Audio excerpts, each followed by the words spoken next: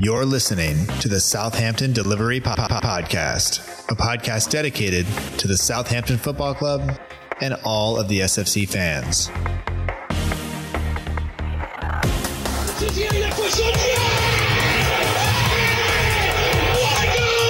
If you want to have guarantees, you have to buy a washing machine. Fonte with a scooping header. We don't lose a match, either we win or we learn. And today we learned. Отдача, Остин все-таки забил. It's infield to Mane, 25 yards out. Lovely ball for Bella.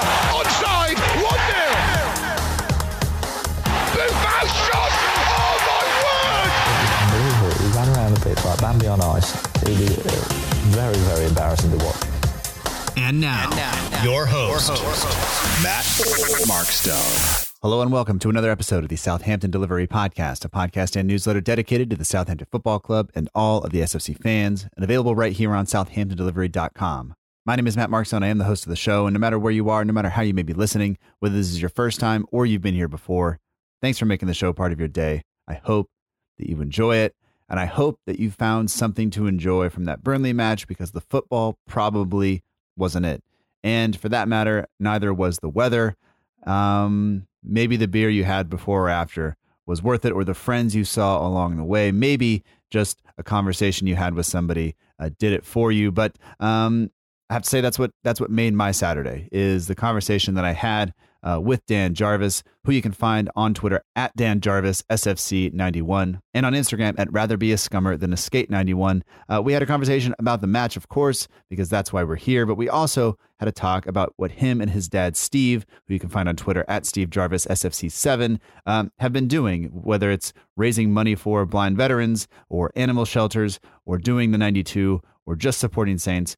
We talk about all of that on this week's episode, and it's a pleasure to be able to have Dan back. I do speak a little bit during the episode about the conversation that I had with Dan and Steve way back in the first year of the podcast, and it still stands out as one of my favorite podcast episodes that I have ever had the pleasure of recording, one of my favorite conversations that I've ever had the pleasure of doing. So I do speak about that. The link is also there in the show notes. But the more important stuff is Dan and Steve are in the middle of doing the 92. They are almost there. They're on 86 and 84 stadiums each, and they are attempting to raise some money. So the links are in the show notes to the Just Giving page, which I would encourage you to go and visit if you are interested. And also links to the two charities that will be getting the money, Blind Veterans and the Animal Shelter in Southampton. So anyway, let's get to the conversation.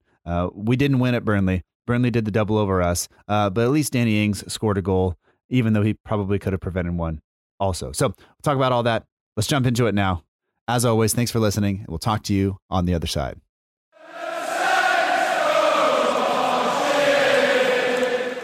So we'd like to welcome back to the Southampton Delivery Podcast, Dan Jarvis. You can find him on Twitter at Dan Jarvis SFC91 and on Instagram at rather be a scummer than a skate 91. Dan, I'm sorry to bring you on the show after what we just saw, and this is only a couple of hours removed, but at least now you're dry and we're warm inside and we're having this conversation. So welcome back to the show, and thanks for taking the time to do this. Yeah, no problem at all. Thanks for having me on. Obviously, shame it couldn't have been in better circumstances, but there we are. That's football. It is what it is, right? Like we can't control that. We can only control kind of I guess how we react to it. And I think I've reacted okay. I haven't yelled at anybody yet. So we'll see how the rest of the day goes. It's still early. Good fun. But obviously an early kickoff today, coming back from the winter break, and we did have the shortest winter break and all of that stuff. We've kind of covered that. But I mean, the weather was not kind to anybody, but I guess, were you glad that we played early rather than late? I don't mind the early kickoff too much, to be honest with you, because I mean it means by the time you get home, you've still got a fair portion of the day left. You can sort of relax, watch the late games, settle down with a few beers, ready for match of the day, that kind of thing. So yeah, quite happy with the early kickoff, but yeah, the conditions were absolutely abysmal. And yeah, as the Leicester home game earlier in the season highlighted, we seem to be having some problems with dealing with those kind of conditions this season. Yeah, well, sometimes, and this is going to rub people the wrong way, but like, you talk to some of the Northerners and they say that other people are soft, and here the weather is proving that maybe right, but I don't want to. I might have to cut that out of the show. I'm not sure that should stay in, but that's just what some people that I've talked to from the North have told me. I live in California. I'm not saying anything. I have the nicest weather of everybody, so I won't say. I won't make another mention of it. No, I'm quite jealous. Yeah, I mean that's true. And really, obviously, Burnley from about as north as you could get. Those conditions, that's perfect Burnley football weather, isn't it? Really, to be honest with you. It plays into the way they play as well. Lots of long balls, lots of stuff like that, and that's not to. No, it is taking a shot at them. That's fine. I'll leave it. I was going to say try to be nice, but I'm not going to, because that was. It hurts to watch what happened, especially obviously the early kickoff is noon for you, 12:30 actually, and that means it's 4:30 a.m. for me. So about the time their goal went in, I was going to have a sip of coffee, and I almost just said, like, you know what, we'll just do this in a couple of hours and I'll just go back to bed. But I didn't. And I saw, I was rewarded with about 20 minutes of good football, I think, and then the second half happened. So we'll get into all of that. But before we do any of that, you had quite a morning. You had to, what time did you wind up getting down to the ground? You and your dad down there. You had something a little different going on this morning prior to the match, correct? Yes. So it's a bit unique. We got to the we park up at the train station, so we were there at it was about 10. So a good 2.5 hours before kickoff. We met up with a guy from the Guardian newspaper who he basically interviewed us. We went round to a coffee place. He interviewed us. He's basically going to run a piece on us. It's going to feature in the paper shortly, sort of covering my dad's story, our story together. Kind of right from the beginning, really, from obviously my dad's love of Saints and losing his sight, right up to present time, us following Saints everyone, and sort of doing all the 92 clubs as well. So yeah, hopefully that should be pretty good. Yeah, and if people aren't kind of familiar with you and your dad, I think most listeners will be, but you basically commentate to your dad for most of the matches you guys go and see, correct? Yeah. It happens quite frequently. At home, he, because Saints quite good, they lay on audio descriptive commentary. Uh-huh. So yeah, I get a reprieve. It gives me a little break, and it's always good for the people around me as well, fellow fans, that don't have to hear my whiny voice waffling on all game. But yeah, no, sort of away games through the years where quite often we'll be given this, it's hard to describe, but it's always this one radio that we get presented by the club that we're visiting. And I just look at it and I think, oh no, we've got problems today, Dad. Because it's always the type of radio that fails us, and time and time again it will cut out or just fail, and I'll have to jump in and do it. It's a pleasure. I enjoy doing it. So yeah, I don't know why I'm saying it in a moany tone. It's fun. I'm glad I'm able to do it. So, but yeah, no, I've certainly done that and had some odd looks from onlookers over the years, thinking, why is he describing the game? Yeah. Well, I mean, and it is at this point, you've done it for a really long time, and it's I imagine the piece and I think what we talked about the first time you guys were on, and there's now something that's there that you guys have this kind of bond where you show up to matches together, you have this kind of thing where each and every time it's this special kind of thing, because it's you two and Saints together. And I think, I don't know, I look fondly I look back on our first conversation that we had, and I still, that's one of my most favorite episodes that I've ever recorded. And I'm not just saying that because I'm talking to you now. I'm saying that in truth, like, that is one of my most favorite things that I've heard, and the best stories that come. This is a podcast about football, but the best stories are about the fans, and you two always stand out to me. So it's really nice to be able to talk to you again, and it's nice that somebody else is going to get to kind of hear the story and maybe share a little bit about what you and your dad do. So yeah, I'm stoked on that. But I was going to ask you, not to jump in, but yeah, I was going to ask you, how close to the 92 are you now? Because I know you guys try to get away as often as possible, but how close are you guys getting? Yes. So we're pretty close now, actually. Closer than I think we thought we'd ever get. So I'm on 86. And I mean, currently, I don't quite know, because I mean, it's probably, me and Dad were talking about this earlier, thinking that, realistically, it's probably going to be by the end of the calendar year that we'll have done it. That's the target. Because I've always said that I wanted to do it before I'm 30, which is next January. So you got to do it. Yeah, exactly. I mean, I've got all the incentive. So yeah, I'm on 86. Dad is 84. Because he missed, this is going like 10 years ago when we were in League One. He missed a couple of games, League One Championship, when I went and watched Saints on my own. And so I'm trying to get him back level with me. So last weekend, for example, we went to Colchester. I did that way back with Saints. Dad didn't, so we got that in. And he's also got to do Barnsley and Oldham, which I've already done. Okay. But yeah, so those two to get him on par with me, and then obviously at the moment I don't quite know how they're going to do it, because obviously with the demise of Bury, it's currently standing at 91. Sure. But yeah, I don't know with sort of the pyramid in this country whether they're going to try and rejig it so it is 92 again next season, or how they're going to play it. To be honest, they might have to change the hashtag to 91. Yeah, well, I want to say I heard something, I could be wrong, that only maybe one less team will go down. Oh, that makes sense. But yeah, I could be wrong, because that's I think I heard that on Football Weekly, I think, but that also could have been somebody just saying that. So take that with a grain of salt. But so I'm guessing you didn't get up to see them prior to them kind of going under then. No, sadly not. No, it's a shame. I would have liked to have gone there as well. It's I'm just I'd love to see them sort of almost like be reborn as a Phoenix club, which happens sometimes, because it's just horrible to think that the fans up there that have supported that club for so many years have now got nobody to follow. It should never happen. Not with the amount of money in the game this day and age. Absolutely. And I'm guessing that a lot of the places you have to see are not. I mean, you don't have a lot to see, but I imagine they're the ones reaching pretty far north then, because they're harder to get to, or are they kind of spread around the country a little bit? No, you're absolutely spot on. No disrespect to anyone listening from these areas, but they even sound pretty depressing, to be fair.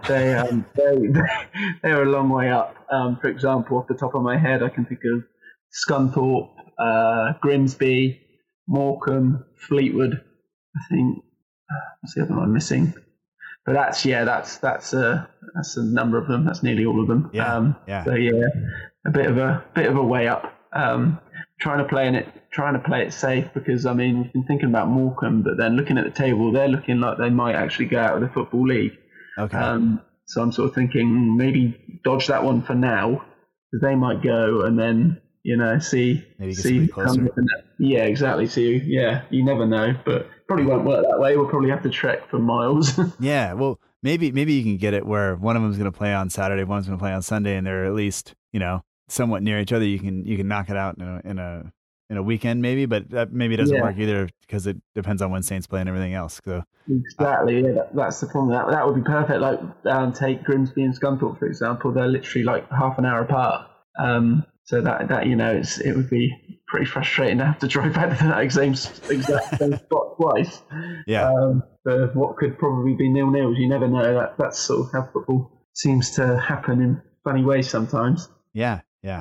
And going along with this, and then the article, you set up a Just Giving page to help kind of raise some money for a couple of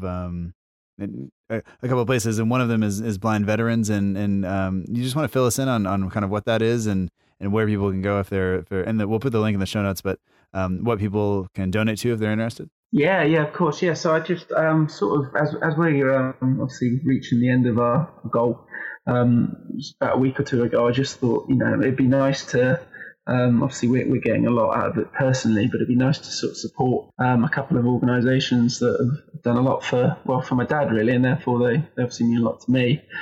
So yeah, particularly Blind Veterans have been fantastic. They look after ex-military, because my dad was in the army, those military that are affected by sight loss. So just an incredible organisation. They're centred down in Brighton. Dad's visited quite a lot.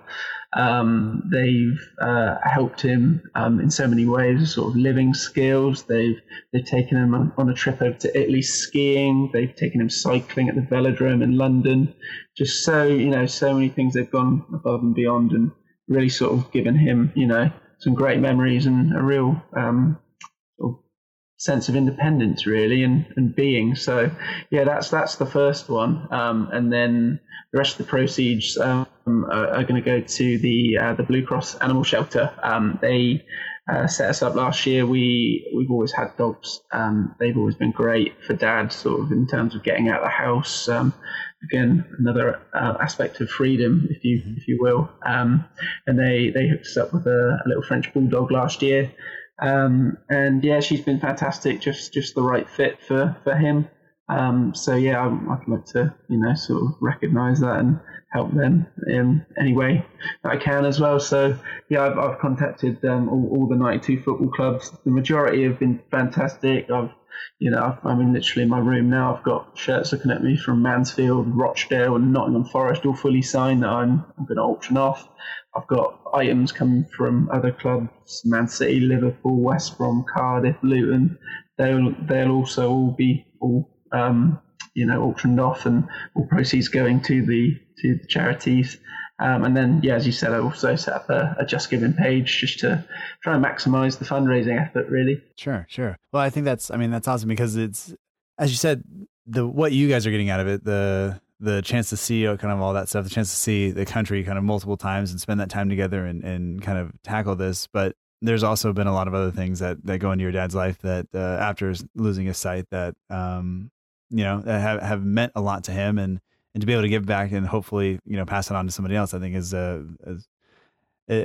very, it's very good of you. I don't know how else to say it. Like, it's probably what should be done by more people more often. And sometimes it's easy just to get caught up in, I'm doing this and I'm doing the 92 and this is great. And now it's, hopefully you're going to give somebody else a chance to do something that they really want to do. So I'm all for that. So links to all those things are in the show notes for people to go view and give and whatever. And people can check out the auction and stuff like that when they happen. So, I think that's awesome. So your morning then was a little bit weird leading up to the match. Prior, we were talking earlier, they made you kind of strike a pose in front of a couple of things as people were getting into the match, but I'm glad you and Dad made it all right. Thank you. Yeah, no, it was a great experience. They were lovely people, as you touched upon there. It was so after we did the interview, which lasted about an hour, we walked up to the ground and we sort of crossing over the railway bridge that leads sort of towards the northern stand. We met up with the Guardian's official photographer, and she wanted to do some shots of us. And as I said, it was, leading up to kick off, I don't know, maybe it was nearing midday, and she took so many photos. She was lovely. But yeah, it was quite mortifying, but there was thousands of Saints fans, and me and Dad were being asked to pose and do all these, do these weird things. I just thought they must think we look like absolute, what. Yeah. So, but, I just let me get inside and get a beer now. I am stressed. Yeah, absolutely. No, it's hopefully out of all of the thousands, it felt like that she took, hopefully one's going to be good enough, or maybe she'll have to pixelate Dad. Don't tell him that. well, hopefully he listens to this, yeah, he probably will now. We'll see. Yeah. Well, you don't have to encourage him. If he finds it on his own, that's different. Exactly. That's just bad luck. I did want to say one thing before we jumped in. Yesterday, we're recording on Saturday, just a couple hours after the match. Friday being Valentine's Day, your dad had a little bit of a mix-up with the Valentine's Day card. Did I see that? Did I see that correctly? You did. Yeah. He. That's still cracking me up. Just brilliant, classic Dad. So it stood proudly on our mantelpiece in the living room as we speak. So it's my mum's sister helped him sort of with getting the cards for her. It was obviously it'd be pretty difficult for him, but yeah. Anyway, so it's Mum's birthday coming up in March, and she thought, two birds, one stone. Yeah. I'll get both at the same time. So Dad, rather than asking me to help him get the right one, thought he'd wing it, did so, and Mum now has a birthday card downstairs, and she'll be getting a Valentine's Day card for her 60th. So, yeah, classic Steve Jarvis, basically. Oh, man. Well, it was well-meaning, That's I think it made me laugh when I saw it yesterday. So that's all that matters. That'll mean a lot to him as well. He likes to make people laugh. So as long as he's been able to do that out of the rigmarole, he'll be pretty chuffed. Yeah, absolutely. So I hope you actually got into the match in time to get a beer and everything before kickoff. But at what point did you see the lineup for today, and were you at all surprised by what you saw when you did see it? So it was quite late actually. It was sort of I realised that time's ticking away and we were still hosing away, and I was thinking I don't even know the lineups yet. So in between, whilst she was going through all the millions of shots, I was like quickly got my phone out and read it to Dad. Obviously it surprised me somewhat. Didn't realise it was a couple of big omissions actually with Bednarek at the back, who I think I'm a big fan of his, and he's a really underrated centre back. Not really widely spoken about, amongst Premier League fans, but I think you certainly notice when he's not there, which pretty much says everything. And then obviously the creativity of Redmond due to his injury as well, which was a concern. I was happy to see the recent addition Walker Peters get included. But then, with the injuries, I guess really you can sort of see with the moves he made and why he did. It was obviously a bit concerning when I saw the glaring omissions. Yeah. Initially, as soon as I saw Redmond was out, it took a second just to figure out and find out it was an injury yesterday during training, which is always, that's not what you want. It seems like, and especially going into this run of the season where now it's just going to be one game a week, but you want Redmond, who's been pretty consistent in the lineup each and every week, and to not have him is I think it hurts a little bit. And then to have Vestergaard in, I think that to me was the biggest shock of it all. Is I read somewhere that it was potentially because he thought Vestergaard was better on the ball than Bednarek, and I knew we were going to have a lot of it today, but I always just think that Vestergaard is maybe just a little bit too slow, even on the ball. He can pass, but I don't know. I was a little that's the one that I think that shocked me the most. Once you figure out that the Redmond one was an injury. Yeah, no, I completely agree with that. I mean, I think the running joke is that Vestergaard he pretty much has the turning circle of the Titanic. Yeah. I was harking, when I found out the news, I was harking back to the opening game of the season at Burnley. I thought a lot of the reason why we fell apart up there was, I don't like to single players out, but I thought he was particularly poor that day, constantly caught out. And for his height, even today, the amount of times that he lost aerial, duels with Jay Rodriguez, it was pretty concerning when you think, he's like 9 foot tall. Yeah. It's really hard. I don't understand, and I mean, in the January window, he was heavily linked with Leicester, and I was quite shocked by that. In all honesty, because he struggles to get an outside, let alone the team doing that well. It was I mean, maybe it was just just rumours, transfer talk, but it's odd. Yeah, no, it doesn't make sense to me, and I think. Kind of like you, I don't want to single players out all the time, but it maybe I wouldn't have been heartbroken had he left. But that's probably rude to say and everything else, but that is what it is. And to see him come in today and then I wasn't really that impressed with his play today. I thought kind of the same thing as you mentioned. Losing headers to Jay Rodriguez is not something I would have wanted any of our center backs to do, especially the guy who's supposed to be, he's the biggest dude on the pitch. He should be kind of winning those things. And I saw some other people say, once I think it was Wood that had to be held off early.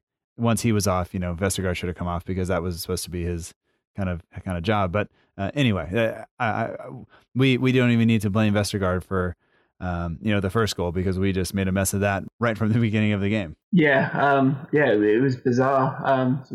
My dad and I, we're in the Northern, and it was really, really confusing. One of the more bizarre goals that I've seen in all the years that I've been going to watch games. Initially, I think many thought that it was going to get ruled out because sort of Ben Mee wheeled away celebrating, and then sort of there was a silence, and they sort of come to a stop, and it was odd, really odd. I mean, I haven't really seen a replay, if I'm honest with you, but I led to believe that the wind played a role. It was, we should have cleared our lines before it got anywhere near where it did. And it was just, really pathetic way to begin a game, to be honest with you. Yeah. So basically, I mean, Westwood takes that corner and that's it. It goes in. It's right in. Ings looks like he's coming for it, decides not to. He just kind of moves back out of the way. McCarthy is behind the line, kind of behind the post, and the ball, I mean, when McCarthy palms it out, the ball is already crossed the line. It's already a goal. So me, even though I thought he scored because he wheeled away like he did, the goal was given to Westwood right away. But it's just, when you do watch the replay, just watch Danny Ings, because he puts his head on his hands immediately. He knows he's made a mistake, and he just needs to head the ball out of bounds and do it again, or head it away and just let everything just kind of clear out and start over. But I don't know what he heard or what he thought he heard, but it was just a disaster, and that's not at all how you want to start a game, especially because now Burnley are not going to attack. They're just going to sit back and try to make you break them down, and that's probably not where Saints are best. Yeah, no, exactly that. It's hard enough playing a team against Burnley who, not trying to, dig into them. You play to your strengths at the end of the day. They've got a style of play. If it's effective for them, fair enough. But, we try to sort of play it a bit more, I like to think. And if it's going to be a long day anyway, especially in those conditions that massively favour Burnley. It's hard enough to begin with without gifting them a 1-0 advantage. Like you said, they then had something to hold, and it was always going to be very, very difficult after that beginning, to be honest. Yeah. And I guess just kind of moving forward through the game, I thought that we responded well after that initial kind of setback, because that could have just been given the weather. I mean, if you think back to the Leicester City game, similar weather, we go down early. We didn't have a red card this time, but like it just could have been an implosion. But the team didn't do that. They were the much better side. I thought, if I'm honest, like the first half after that goal up until maybe 15 minutes left in the first half, we were just completely dominant. We just couldn't score, but we were completely dominant. And then we kind of faded a little bit, and then the second half, I don't think we were that great. But what was it like from you? Like, what was the mood in the stands after that early goal, given the weather and everything else? Yeah, I think it was, as I said, because of the nature of the goal, it was pretty much disbelief. I don't think people could, the majority of people, just finished their pint at the pub and got in. So it wouldn't surprise me if you missed it, to be honest with you. But yeah, no, I didn't. Although obviously they'd scored it. It was weird. It was, because of all the commotion with the goal, it was almost as though we hadn't conceded. It was, really, really odd. But, I was really optimistic after, like you say, I agree. I thought first half we were far superior. It was just actually sort of converting our chances into more goals. But we looked much the better team. I was really optimistic at the break that we'd go on and, put them to the sword, really. So obviously it wasn't to be, but first half in those conditions, I thought we had some bright moments. I thought Boufal actually looked pretty bright for a player that normally really only seems to show up when he comes on as a sub. I thought he looked pretty up for it today. Looked one of our more dangerous players, and it was a shame really that he had to obviously limp up injured in the end, because I kind of wanted to see what was going to come from him in the second half. Yeah, well, he kept looking to get on the ball, and he is much more of a kind of a flair player than Armstrong is, and Armstrong has been getting in the team recently, but Boufal given the chance to start because of the Redmond injury. He's trying to stake a claim. I think he's made some noise about wanting more time, and maybe he's frustrated with the lack of starting time he's got, but he was really going after it today. And then, as you said, the injury doesn't help him at all. It doesn't really help us, because Djenepo is just different. I think when Boufal is on, the difference between him and Djenepo, the inexperience kind of shows through a little bit. Even though I think Djenepo is exciting to watch, maybe just not quite the composure that Boufal has at times. But he also didn't always have that. So maybe it'll come with Djenepo with time, I think. But we finally do get back into it, and it's Ings, and I wouldn't really expect it to be anybody else. But I mean, what did you make? Was that coming towards you in the first half, or going away from you when he, managed to strike that at the bottom corner? So that was, so oddly, Burnley actually, they won the pre-game toss. So it was actually, which is quite rare. It was at the other end, up at the chapel, because when we win the toss, we were always electing to attack the Northern in the first half. But it was at the opposite end. I mean, what can you say? Just absolutely brilliant brilliant strike. Nick Pope, size of the goalkeeper, obviously dives inches away, but he got it right in that corner. The precision on his effort was just sublime, and no keeper in the world would have saved that because it was just postage stamp. Just an absolutely brilliant effort from Danny Ings. Yeah. And I mean, that goal puts him on 18 goals total for the year, including goals and not in the Premier League, and 15 for the Premier League season. A lot's been made of that even just after the match. The fact that we haven't had a Premier League goal scorer score that many goals since James Beattie. He is now past Jay Rodriguez actually for the most goals scored in a season by one player at Saints since we came back up to the Premier League. And it's one of those things that I think the Carl Anka influence that I just have too many spreadsheets, but I knew that was coming. And so I was kind of ready with, looking for it and waiting for it. And I'm glad he got it. Unfortunately, it's a goal that doesn't give us a win, but, only the second of his goals that has come from outside the area in the Premier League, which, I guess you would expect that from him. Lots of goals inside the 6-yard box, a couple inside the 18-yard box, and then only 2 from outside the area. But I thought that strike was beautiful. I thought it was hit hard, hit low. It was never going to be saved. I don't think. I think Pope did everything he could, but that ball was just struck too well. Yeah, no, exactly that. As you said there, like obviously he's a natural finisher, just a predator. As the majority of his goals are close to the goal. But yeah, no, obviously with that strike, goes to show that he's capable of any type of goal, just his all-around play. He's just a fantastic footballer. We're so fortunate to have him because his technical ability is right up there with the best I've seen. The amount of chances and that he creates himself just by chasing players, goalkeepers down. His work rate, tenacity, just you could rave about him endlessly. He's just a complete footballer. It's just brilliant. It's so good to see that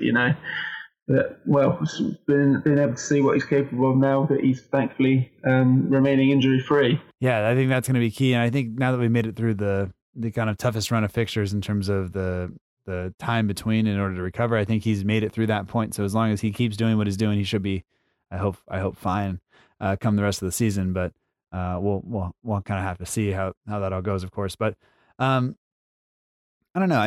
I thought we played well from once we were behind, and I thought that the only times we really looked nervous or anything like that is when we kind of overplayed it, trying to play out of the back. And Gay actually did give Burnley the chance, and had they been as good at pressing or pressing as hard as we press, I think maybe we would have been in trouble. But they weren't doing that, and so we were mostly able to get out of it. But I'm trying to think, like, was there anything else in the first half that really stood out to you that needed to be discussed, or was it? I mean, I besides the 2 goals and then us kind of coming back into it after the freak goal we gave away, was that kind of it? I think that on the whole, yeah, pretty much it. The only one thing, I know it kind of sounds a bit sour grapes, but I thought not just the first half, throughout, and I've thought it before. I think that's the second time we've had him officiate a game. Simon Hooper is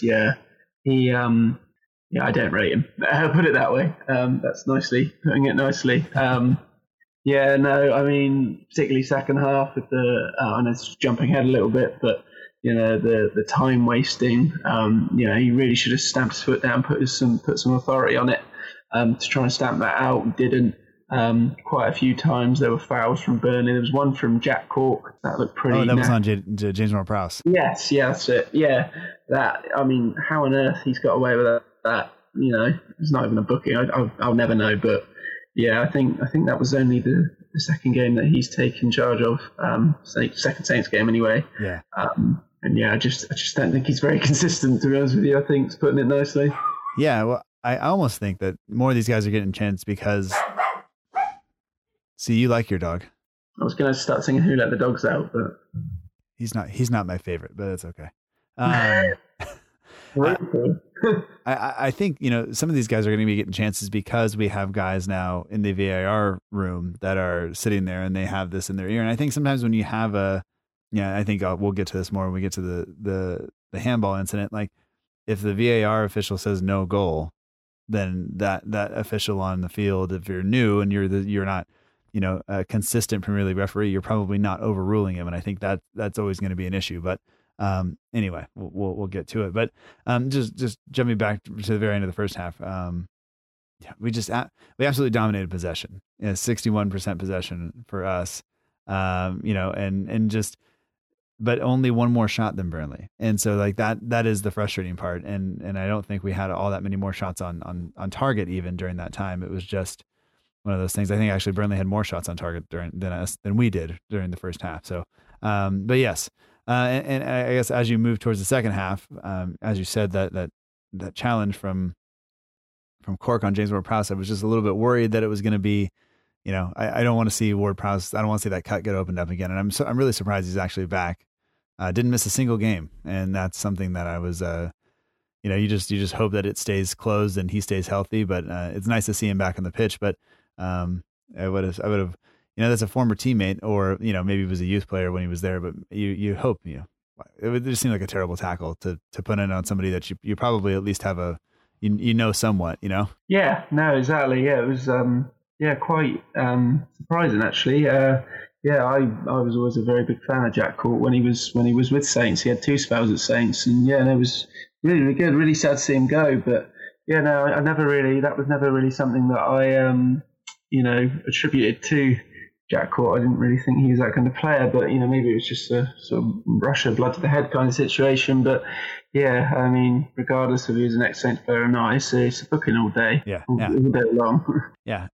I would say that Burnley came out in the second half and started a little bit better than they were in the first. And then that goal from Vydra it kind of came out of nowhere. And for a guy who hasn't scored in the Premier League in over 18 months, it sure looked like he knew what he was doing. Yeah, I mean, got to give it to him. Unfortunately, it's a fantastic piece of skill, great finish. The only thing I will say is obviously the fact that I thought the defending was atrocious in that instance. To allow him to sort of back in and spin off and get a shot away. If you're going to do that at the Premier League level, then you will be punished. And I mean, I was saying to Dad as well. It's absolutely sod's law. When Chris Wood went off, I thought sort of sigh relief. The fact that he'd gone, because he can cause you a lot of problems aerially, physically, and then it just so happens that it's his replacement that comes on and scores their winner. So yeah, you can't win sometimes, but yeah, no, great goal. But yeah, again, we afforded him way too much space, and yeah, got punished. Yeah, it's one of those things where you look at our defending and think we should have learned from mistakes like this already, and then we get beat by a guy who I probably won't score the rest of the season, and it's just like, welcome to Southampton. Here's your goal, make yourself feel good. Yeah. And then I don't know, like after that, I'm kind of just wondering for you sitting in the stands, did it look like we were going to come back into it? Because I kind of thought the best part of the game for us had already gone, and we didn't really look like we were going to be kind of moving forward. I don't know, but it didn't really seem like to me like we had it in us in that second half. It seemed like Burnley were maybe taking the better of the chances and just kind of being on top a little bit more than they were in the first half. And so, I mean, you always hold out hope, but was there like a tangible, do you see something on the pitch during that time, or was it just kind of just Burnley's going to just grind this one out?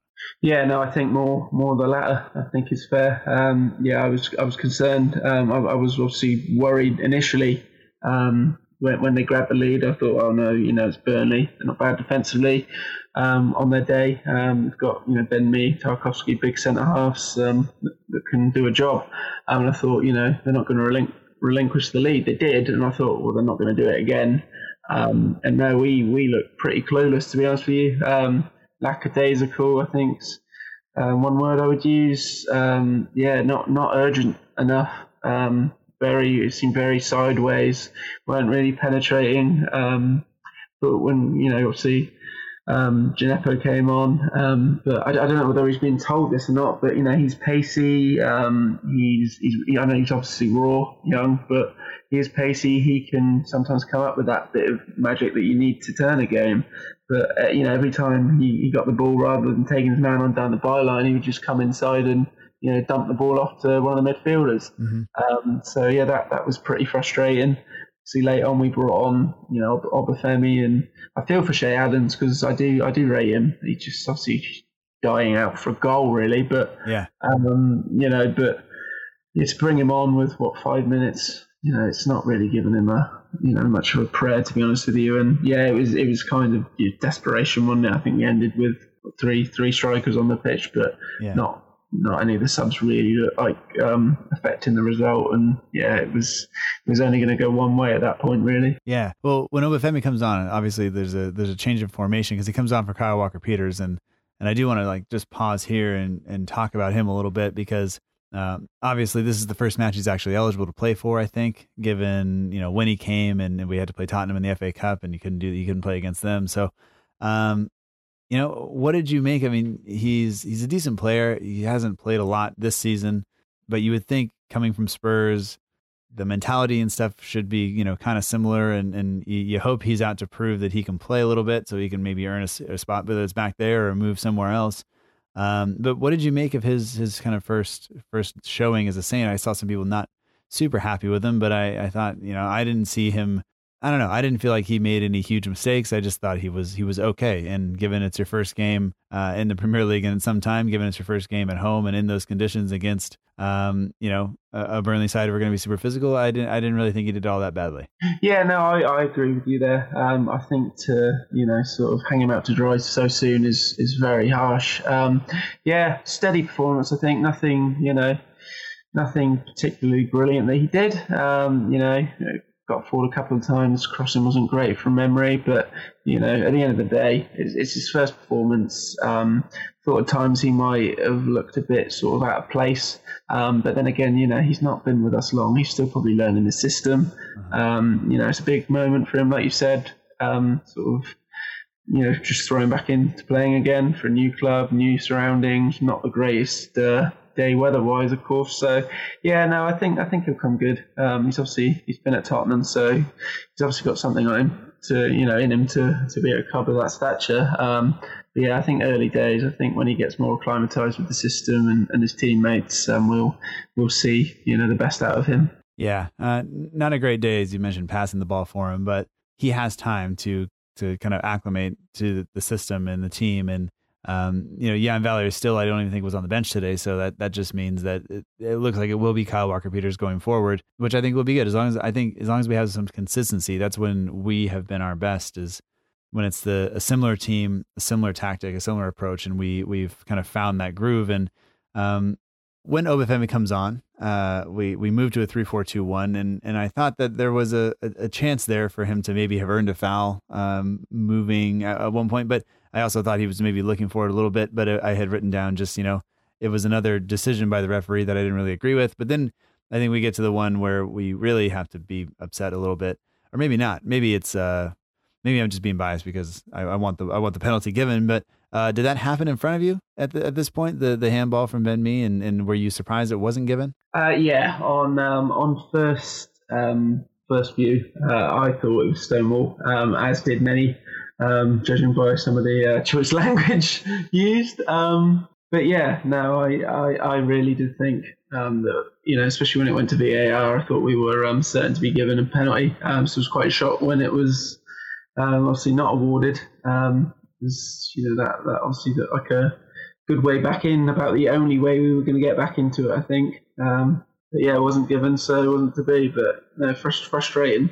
Yeah, I was a little bit frustrated at that point, but also I think I was just frustrated at everything, and so that was only going to add to it. But I thought for sure when it went to VAR that we were going to be given that, and then it didn't happen. I was like, well, what do I do now? Because I thought that would happen, but. I guess, to be completely honest, if that's given against a defender, it is harsh because he's not trying, he's trying to get his hand out of the way. He's just, it is what it is, but when it goes against you, it's a little rough because you want you want the calls to go your way, because I wanted us to get something from this game. But having gone and checked the XG, I don't really think we probably deserved it. To be completely honest, I think, what did I have? I have it written down here somewhere. We had an XG of 0.48 to 0.90. So we really, maybe we didn't deserve to get anything from it. But I thought we would have played. I thought we were a little bit better than that, but the numbers say otherwise. So it is what it is. But after that, I don't know. I don't really know what else happened other than Obafemi looked like he elbowed somebody in the face. Bardsley looked like he was tough enough to get on with it, and he did. And then I just have written down here that J-Rod looks like he spent a lot of time backpacking through Spain, and now calls it Barcelona. Other than that, I don't know. What else did you see the rest of the match that maybe stood out to you? Not a lot more, in all honesty. Just a lot of frustration. It's a cliche, but it just seemed to be one of those days that we could still be there now and we still wouldn't have got back in the game. To be honest with you, it was set up perfectly for Burnley to come and get for them a great smash and grab win, really. Mm-hmm.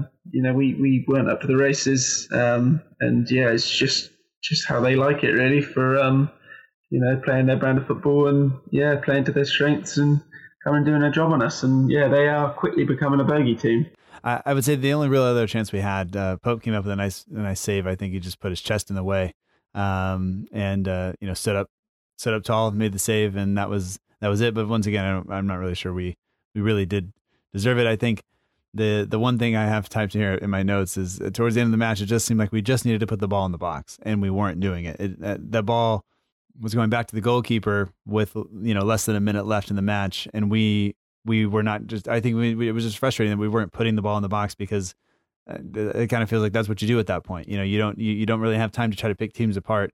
You got to find a way just to cause havoc and wreak havoc, and with the weather and everything else, that's what we would have been hoping for, and it just didn't happen. And that, I think, for me, was also frustrating. Yeah, no, exactly. There's one, as you've said that, it just sort of brought something back. There's one particular chance I remember from Armstrong where it sort of sat up for him on the edge of the area, and you're just thinking, just keep it down, fire it through. Mm-hmm. It doesn't necessarily have to be on target, just fire it through. Sea of legs, it might take a deflection and go in, but you typically just went ahead and blazed it straight over the bar when you need anything but that. But yeah, just fire a few balls into the box. Might come off of Adam's backside and be just the lift he needs to get him going. Rather than just aimlessly sideways passing, it's not going to get you anywhere. Right. And I think this just shows again, like, we play so much better when teams are going to try to keep the ball on the deck and play through us, and it allows us to kind of disrupt that. And I think we thrive in those moments where other teams are in transition, and we can then take advantage of them being out of position. And we weren't able to do that today. Burnley were compact and smart in how they kind of defended once they got the lead, and you just that they did their job, and we got to give them a little bit of credit, I guess. But 8 losses at home, I think, this season. I think that's the worst in the league. Burnley have done the double over us, which is not anything I want to say out loud ever again. And you look at our away form, and you just think about how great we've been. Picking up points on the road, and then you look at home, and still under the last, I think, 4 managers, it's been awful attending home matches for those of you who are there each and every week. Yeah, very much so. It's strange. You go back sort of way back into the such times when we played at the Dell. It always used to be a fortress, real tight to the pitch, intimidating atmosphere. It was always renowned for being a place that, particularly like the bigger clubs, hated to come to because they knew what sort of day they were in for. But yeah, St Mary's is just, well, not currently anyway. It's not the same, and we seem to perform better away from home. I guess the pressure's off somewhat. I guess playing away sort of suits our setup as well somewhat. But yeah, I mean, it's getting to the point now where I don't know whether we can sort of go ground share somewhere else and elect to play constantly away from home, because I think then we'd be up in the pressing on to the Champions League places, especially with the City's embargo that's soon going to come into play. Yeah, that seemed to be some news, and that was one of those things where I had students raising their hand asking, like, what happened to Manchester City? I was like, I would gladly teach you about this. This is great. We're going to turn this into economics and how not to lie and cheat. Yeah, way more important. Yeah. And then, then the kids also pointed out that I'm an Astros fan, and the Astros lied and cheated their way to a championship as well. So, I'm not going to defend them because what they did is wrong. But anyway, it is what it is. But, I think that does it for the match. I think kind of the less said about it, the better. And I just think obviously moving forward, more claret and blue next week with Aston Villa coming to town. So we'll have to deal with them, but you hope that we can just put this behind us and move through it. And hopefully we keep the Jack Grealish worldies to a minimum, and we can get a win out of next week. Yeah, you would hope so. I mean, they're fighting for their lives. They've got a chance, of course they have. But I'm hoping so. It's weird that you just said it as well. It's weird how it's fell that we're playing the 3 claret and blue clubs in a row, because we've got West Ham after that as well. I mean, we performed really well up at Villa in December. That was one of our most impressive displays, actually. It was. I was talking to the reporter from The Guardian earlier, and he was at that game also. And he expressed how impressed he was with us that day. So hopefully we can replicate that performance and get a double done this season, because that'd be nice too. Yeah, that would be nice. So before we go, I do have one question. It came from one of the patrons of the show, and it goes back to you and your dad. So it says it's from Christian Candler, who's one of the patrons of the show, and he gets him and the rest of the patrons get priority for having their questions answered each and every week. They also get access to a private chat, and the $5 a month patrons get an extra podcast episode per month. Christian says, it's probably always a great time commenting to your father when we are winning, but was there ever a moment when you really struggled to find the words during our poor run of form? So I don't know if he's referring to earlier this season or seasons past, but I guess what's the most difficult moment you've had to kind of explain to your dad what's happened? I guess go with this season, or if there's something that stands out from before that, you can talk about that as well. That's a great question. Thinking back, there's obviously, as a Saints fan, there's been many. I'm just thinking back to many years ago. It was our first season back in the Premier League. We travelled up to Arsenal, and we got thoroughly thumped 6-1. I think it was 4-1 at half time. Danny Fox scored from memory right at half time. There's a little consolation for us, but that was pretty difficult.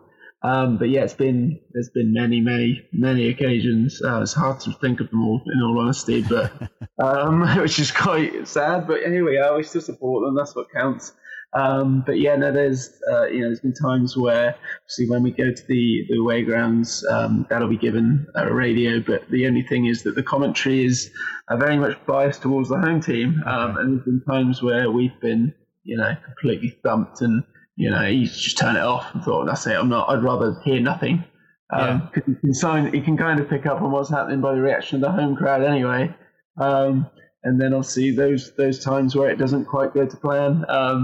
Pretty much a silent, awkward drive home from St Mary's as well. So, it's surprising and probably quite silly, really. But the impact it has upon people's lives, definitely us anyway. It's pretty staggering. Well, when I was younger, my dad used to have to kind of I'd watch the game, and my dad would have to kind of explain what's happening, and then sometimes he would be so upset by what had happened on the pitch. I didn't want to talk to him in the car. I didn't want him to say anything. I didn't want to ask a question. And our drive home was often 3 hours. So it was I won't ask to go to the bathroom the whole way home. I'll just sit here because I don't want him to be upset with me. So I can imagine at some point, if you get frustrated with what's happening on the pitch, it's hard not to just go to kind of just yell it to your dad. And that's, does that happen to you ever? Or are you able to kind of hold it off? No, it definitely happens. Definitely. Emotion gets the better of you. Sometimes you just completely forget yourself. It's, the emotion I see with my dad, I can see it written all over his face when we've lost. Face of thunder. Don't say anything out of line. In fear of getting your head chewed off. So thankfully not today, but it has swung a bit to the positive side of life recently, which is good. The start of the season was very tough. not a lot of joy. We have this thing as well where every time Saints win, we on the drive home we will stop off at a supermarket and pick up what we call celebration beers. And at the start of the season we pretty much become teetotal. So thankfully now we've started to enjoy a couple of beers again because Saints are actually turning up every now and then and getting some results. Yeah. That's another little habit of ours. That's good. That's what you need to do. That sounds good, but it's not quite time for me to do that yet. So I still got to pretend to be a dad at some point today. So a little bit of responsibility still left for today, but that's okay. But anyway, Dan, do you have anything else you want to add, or once again, the links to donate are in the show notes to the Just Giving page, and you'll be auctioning off some stuff as well, and I'll try to remember to spread that around. And I just want to say thanks for coming on the show. But if there's anything else you'd like to share, you feel free to do it. If not, people can find you on Twitter. Let's see. Can I remember? No, I can't, but I have it written down because that's what I do. You're at Dan Jarvis, SFC91 on Twitter, and at Rather Be a Scummer Than a Skate 91 on Twitter, on Instagram. And then your dad is on Twitter at Steve Jarvis, SFC7. So you can go there and follow along, and links, like I said, are in the show notes. Thanks, man. Yeah, no problem at all. No, that's great. And thanks for having me. Always a pleasure, and always happy to come on. Yeah, hopefully next time we have I don't think you've been on after a win yet, so we'll have to. Yeah, maybe. Yeah, I'm gonna obviously start getting the invite soon. No. Well, see, nobody. There's a lot of people who have never been on after a win. But those are the ones that always seem to be, if you sign up for a tough game, then at least we know. But I think when we signed up for Burnley today, I thought, we can really do this. We're playing a lot better, but it just didn't happen. So next time, well, it just means next time we'll be the first, hopefully. Yeah, exactly. That's third time lucky. That's the only way you can look at it. Absolutely. Well, Dan, thanks a lot, man, and we'll talk to you soon. Yeah, will do. Thank you.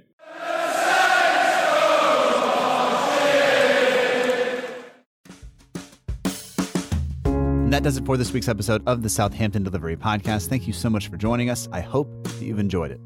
Special thanks this week goes out to Dan Jarvis. You can find him on Twitter at Dan Jarvis SFC91 and on Instagram at Rather Be a Scummer Than a Skate 91. His dad Steve is on Twitter at Steve Jarvis SFC7. Links to those are in the show notes, as well as the links to the charities they are raising money for, blind veterans and the Blue Cross Animal Shelter of Southampton. You can find links to those and to the Just Giving page in the show notes below. In addition to that, Dan spoke about auctioning off some jerseys and some kits that he's getting from the teams all around England. You can find those by visiting his Twitter. They are also on eBay, so keep up to date with that if you are interested in taking home any of those shirts. All of the proceeds for those go to those two charities as well. So big thanks to Dan for everything that he's doing, and special thanks to him and Steve for sharing time with me in the past, and of course to Dan for this week as well. Now, I know we didn't win this week, but that's okay. That's just kind of how it goes. If you'd like to get in touch with the show and let us know how you feel, you can do that. We're on Twitter, Instagram, and Facebook at SFCDELL_IVERY on both Twitter and Instagram. And we're on Facebook at facebook.com/SFC Delivery.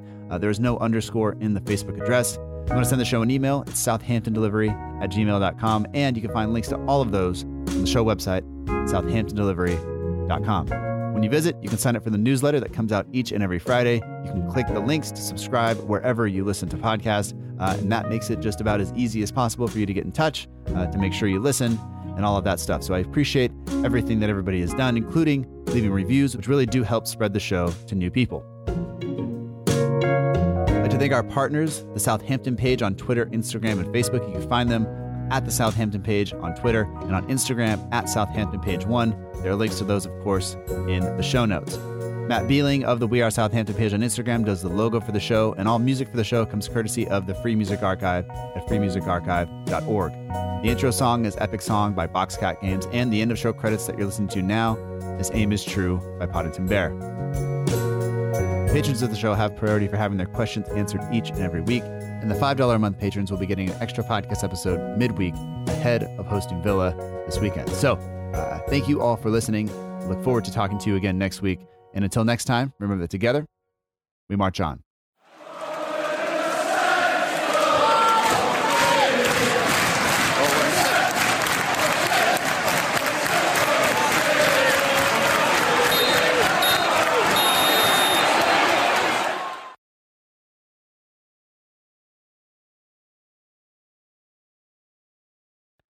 were you convinced that it was a handball, or do you understand why it wasn't given, or am I being kind of I guess too partial to Saints because I want that given?